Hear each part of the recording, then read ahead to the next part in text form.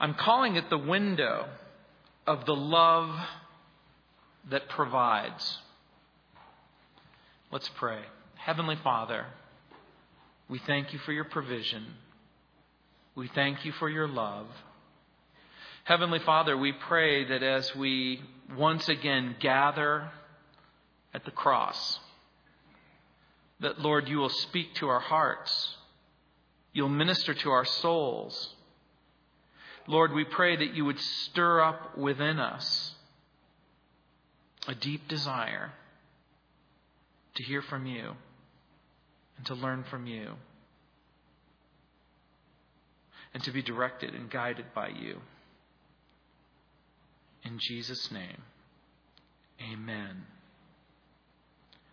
In John 19, beginning in verse 25, it says, "Now there stood by the cross of Jesus his mother and his mother's sister, Mary, the wife of Clopas, and Mary Magdalene.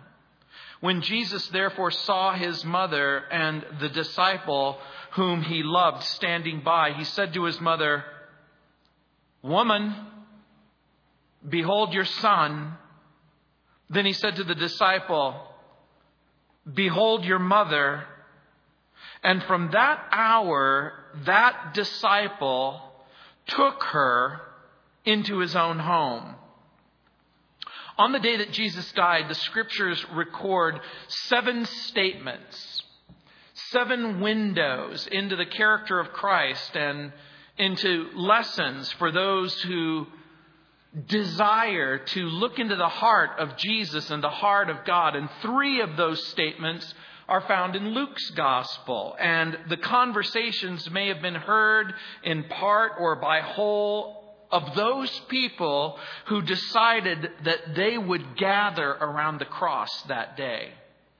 We know from the New Testament that there was a hardened criminal, and we know that there was a seasoned soldier. We know that there was the public at large. We know there was a group of women. We know there was a religious leader.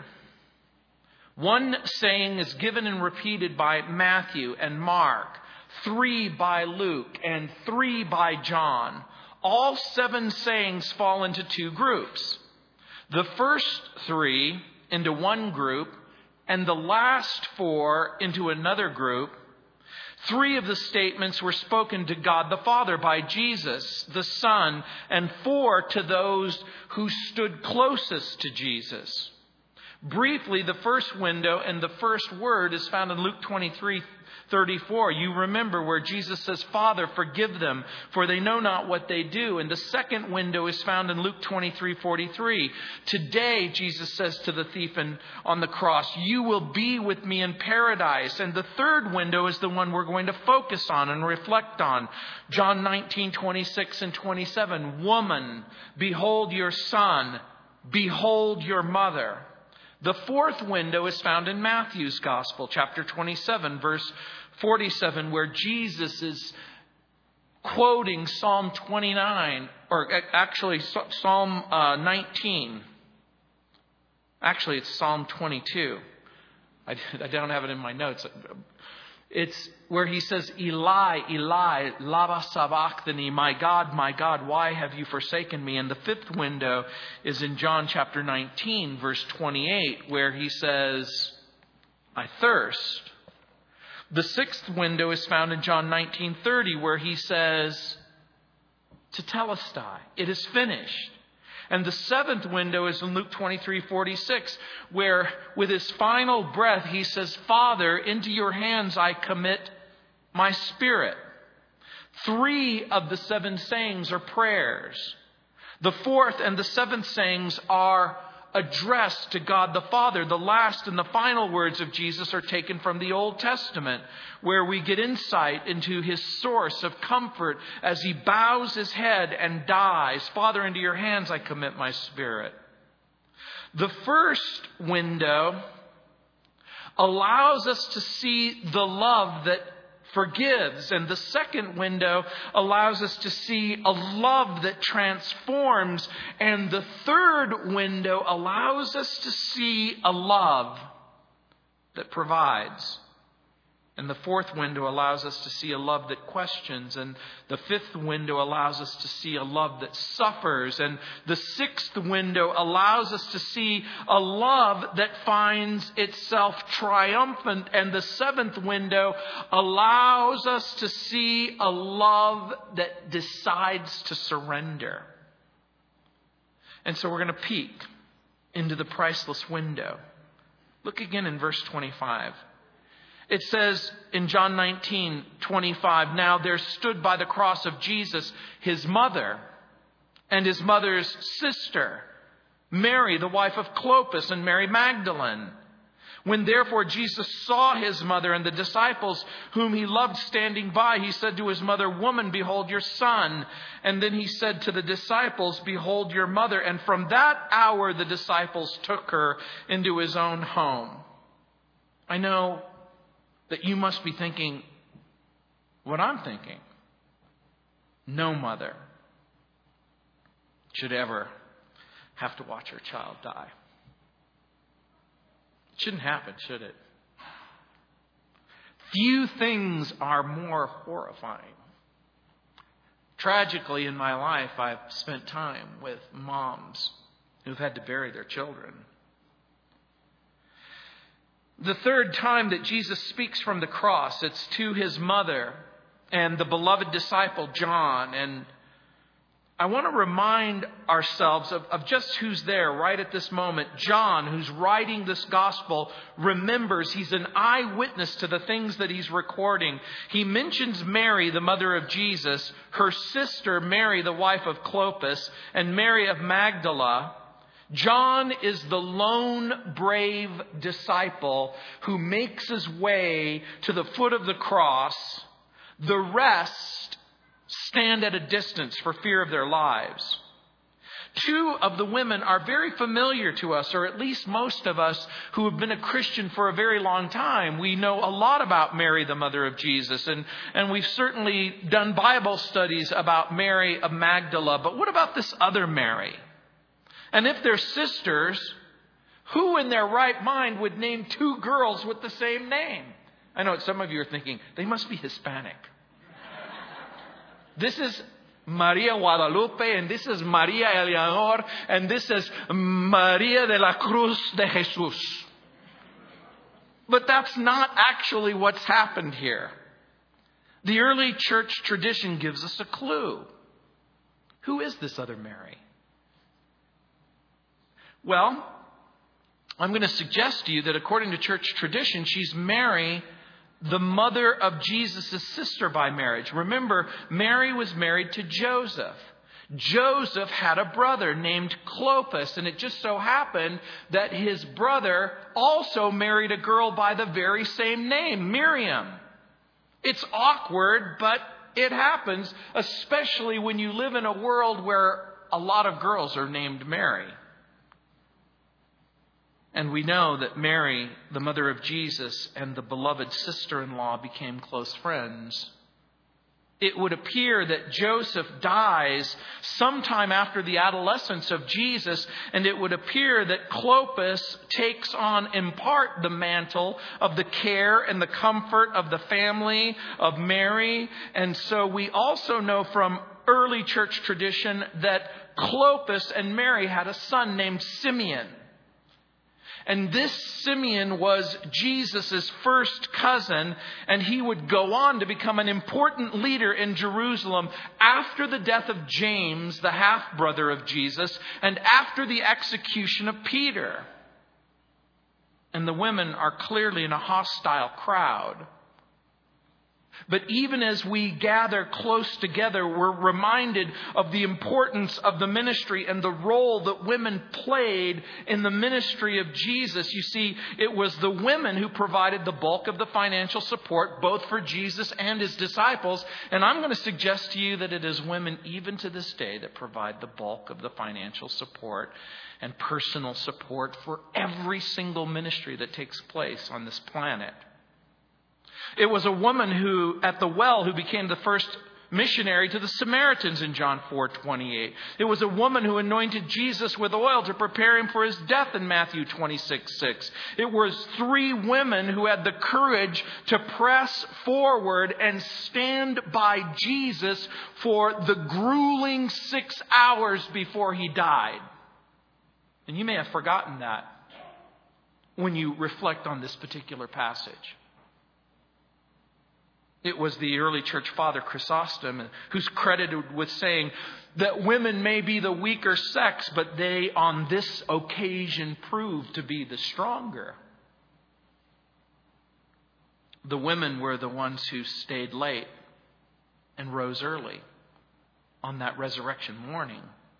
They were the ones who came to anoint the body of Jesus with spices. It was a group of women who first saw the stone rolled away. It was a group of women who first hear the angel's message. It's a group of women who present the gospel for the first time to the frightened disciples.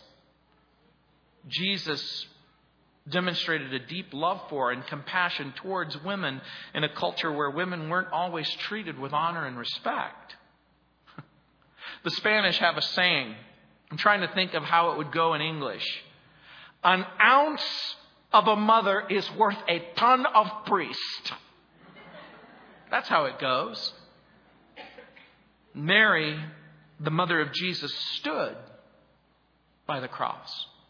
By the way, the verb is emphatic and in order. It's the beginning of the sentence. Pluperfect and tense. The implication was from the moment that her son was roped and then suspended to the cross and then hung on that cross, she stood standing. If our calculations are correct, it began at about 9 o'clock in the morning, and 9 o'clock has become 10 o'clock, and 10 o'clock has become 11 o'clock, and 11 o'clock has become 12 o'clock, and this woman has been standing 3 hours.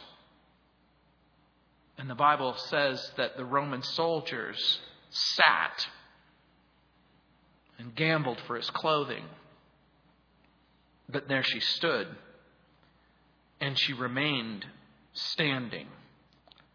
Herbert Lockyer writes, quote, "Yet under the strain of standing so long, she didn't faint or collapse under the immense burden of her anguish, but in reverent dignity stands by her dying son," unquote. To the people in the crowd, she would have just appeared like a peasant woman. Ordinary. Dr. S.J. Reed describes her, quote, "Her worn hands tell of a lifetime of household drudgery. Her dress speaks of poverty. She has lived, and since the day that she was made an offering of 2 young pigeons for the circumcision of her son, her brow is furrowed, her hair is white, for the burden of over 50 years is upon her, and the lines of age and care which come so ungraciously and so early in the Middle East, deepened by the added sorrows of widowhood." And it marks her face and her figure. Mary loves her son, and she wants to offer him strength and comfort. Particularly when the people closest to him have fled. And she watches the mocking crowd, and she watches the dispassionate soldiers, and she watches the hateful leaders. And she wants to provide something far more. By the way, those who stood closest to the cross ran a great risk. Jesus is a revolutionary in the eyes of Rome. He's a heretic in the eyes of the religious leaders. And any supporter of Jesus runs the risk of ridicule, rejection, and arrest. So why have these ladies pressed themselves forward into the very front? I think you know why. It's love. But even as Jesus is racked with pain and fatigue, Jesus will make a provision for his mother for care and protection. And in the final hours of his life, His attention will turn to the one that God uses to participate in God's plan to provide Jesus with a body that's going to be necessary in order to complete his ministry. And Jesus asks John to care for his mother. And then Jesus asks Mary to accept that care and that protection. By the way, according to one tradition in the church, Mary goes on with John to Ephesus, which is a coastal city in modern Turkey. I've been there 3 times. The guides will try to take you to the place, this ramshackle place, a ruin where, according to tradition, that John and Mary lived. But there's a much older tradition that has John and Mary living within the walls of Jerusalem. You may not know this, but according to church tradition, she survives for some 12 years after the death and the resurrection of her son. But in the tender conversation, we see this outworking of the 5th commandment that was given in the Old Testament. Honor your mother and honor your father. What's the biblical obligation that parents have towards their children and children towards their parents? What does it mean to honor your mother and your father? And it might come as a shock, and it might come as a surprise to you that the giving of the commandment, if it was for nothing other than this moment in time and space, would serve the commandment well. Maybe it's time for the church to take a fresh look at John as a model for what it means to be a loving provision. What can we learn from the words of Jesus? Does our mission include caring for those that Jesus cares about as if they are our own family? And that's what you see. But it isn't for everyone, is it? It seems to be only for those who have courage, and those who have love, and those who are willing to press close at the darkest time, and those who are willing to hear in a place where Jesus will speak. You know, we live in a culture and we live in a society where there's a callous parental neglect. And it's never been worse than right now. And so Jesus invites us to reconsider what it means to honor our father and to honor our mother. By the way, in the previous word, Jesus taught that generosity is the remedy for selfishness and prosperity. And now here in this third window, Jesus shows that consideration for others is the remedy against selfishness and adversity. And so here's what Jesus does. Even in the statement, he invites us to live a selfless life. Hubert Simpson wrote, quote, "There are times when it may still be given to a trusted disciple to take the very place of Christ beside a troubled soul. And when you least expect it, Jesus will speak to you and say, go to him. Go to her. Pray with him. Pray with her. But she's not my mother. He's not my father. Those aren't my children." Simpson writes, quote, "It is the highest reward that life can command to become a bearer of the very comfort of God to a broken spirit in the hour of need and sorrow." And Jesus calls this person, his mother, woman. And the term might sound strange and disrespectful to our ears, particularly if you've ever heard your father say to your mother, "Woman." And what child growing up would ever say to his mother, "Woman"? But in that culture, in that society, it doesn't necessarily translate. As a matter of fact, it was a term of endearment. As a matter of fact, when I'm trying to think of a close approximation of how we would use that word in our everyday language, it would be lady. Not in an impersonal sense, but in the sense in which a person will say, "Ladies and gentlemen, boys and girls. As a matter of fact, in the brief conversations that we have between Jesus and his mother in the New Testament, he never, ever addresses her as mother, but always as a woman. And see how Jesus describes himself. Behold your son. Each word spells pain. There's a reason why the conversation is brief. He's pinned to a piece of wood. He's suspended, if we are to understand crucifixion from a historical record, about 2 feet off the ground. The women are literally looking at his shins.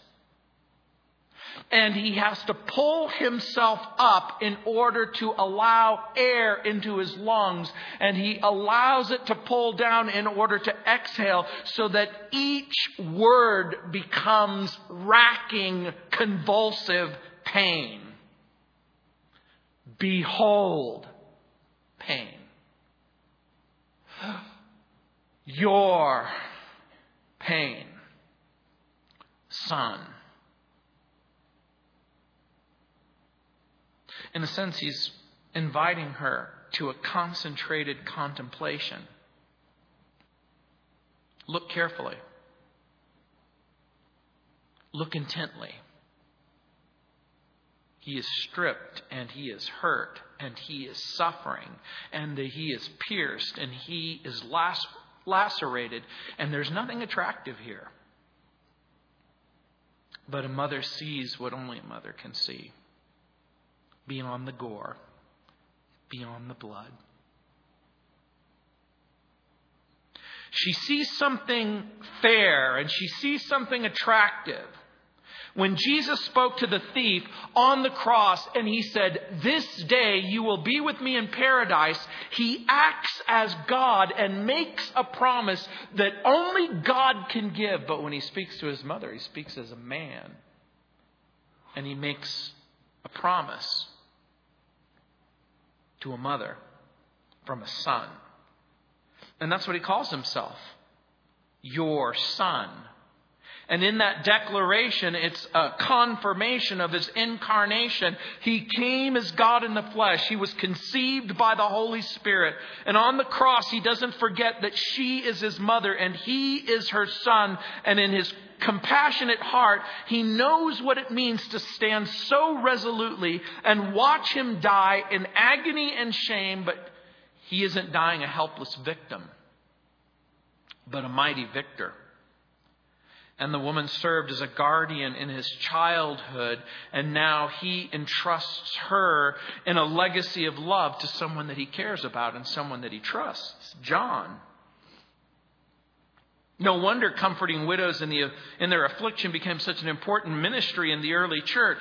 And remember what we know. Jesus had other brothers and sisters. James, Joseph, Jude, Simon. Why didn't he entrust her care to them? And the answer is found in John chapter 7, verse 5. Neither did his brothers believe in him.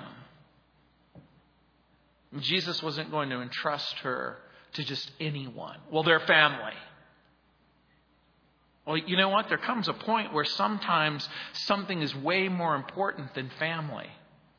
Someone who shares your outlook and your life and your love and your commitment to the reality of who God is and who Jesus is. And so a loving and faithful John fulfills the solemn trust given to him by Jesus. He takes the mother of Jesus into his home, and John becomes like a son to Mary. And Mary like a son to John. And clearly, this is a confidence that you don't just simply give to anyone.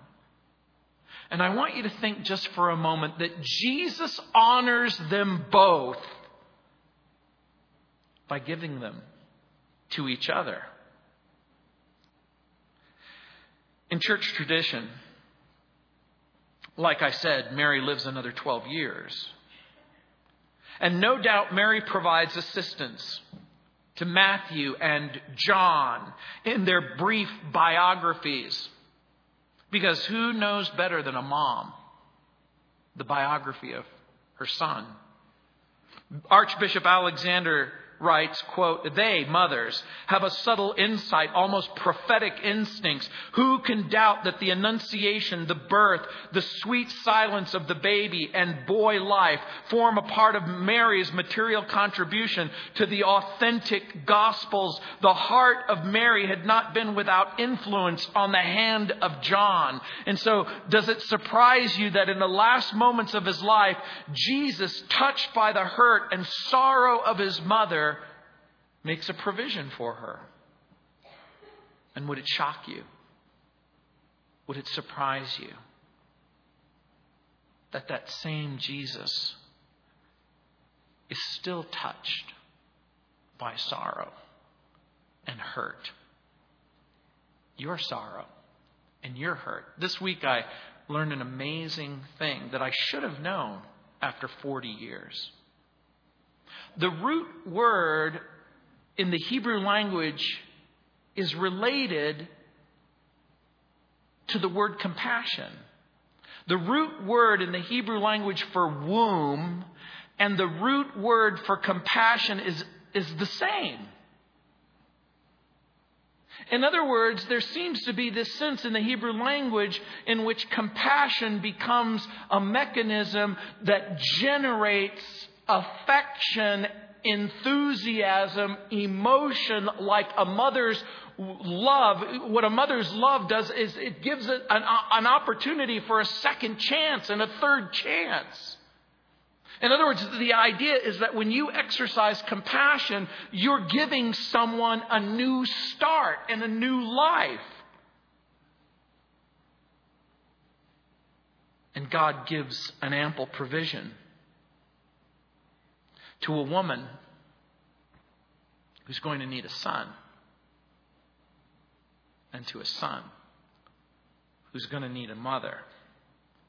And through this stained glass window of love, all of a sudden you begin to see something amazing. It's an ocean of grace. What is that provision? What does that grace provide? Let's do our ABCs. A, acceptance for the unworthy, Ephesians 1. B, blessing for the cursed, Galatians 3. Cleansing for the polluted, 1 John 1:7. Deliverance for the captive, 2 Corinthians chapter 1. Enrichment for the poor, 2 Corinthians 8:9. Fullness of pardon for the guilty, Luke 7:42. Grace for the prodigal, Luke 15. Heaven for the hell-deserving, Colossians 1:13. Inheritance for the beggar, 1 Peter 1:3. Joy for the miserable, the kiss of welcome for the wanderer, life for the dead, might for the feeble, nearness for those who are afar, open door for those who are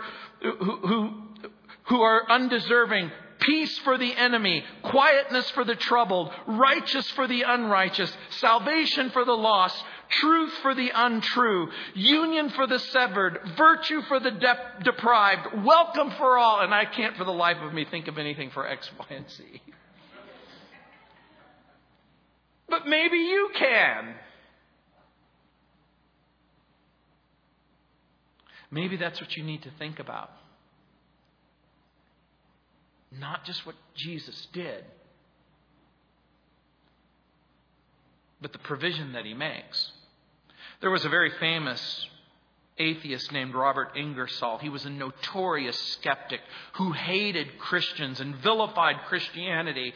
And in his heyday, 2 college students went out to hear him lecture. And as they walked down the street after the lecture, one said to the other, "Well, I guess he knocked the props out of Christianity, didn't he?" And the other said, "No, I don't think that he did." You see, Ingersoll gave all kinds of reasons why he was an atheist, but you know what he didn't do? He didn't explain my mother's life. And until he can explain my mother's life, I think I'm going to stand with my mother's God.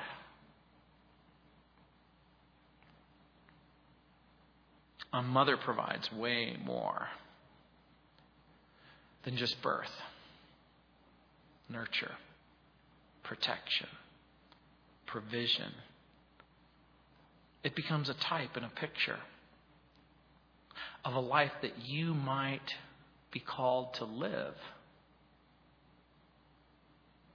Those are the windows. It's Friday. But Sunday's coming. Let's pray. Heavenly Father, Lord, we thank you and praise you and glorify you that you've given us a vision, a picture of love and provision. That, Lord, you care even at the last moments. And there's never a time when another person's pain and another person's sorrow and another person's deprivation doesn't become immensely important to you. And so, Heavenly Father, we pray that you would begin to teach us the lessons of what it means to honor our mother and to honor our father. And Heavenly Father, we pray, Lord, that we would be fathers and mothers who live our lives in such a way as when our children are being solicited to abandon our faith and to move away from the cross and run away from the ridicule, that they would remember our life and they would remember our love. In Jesus' name, amen.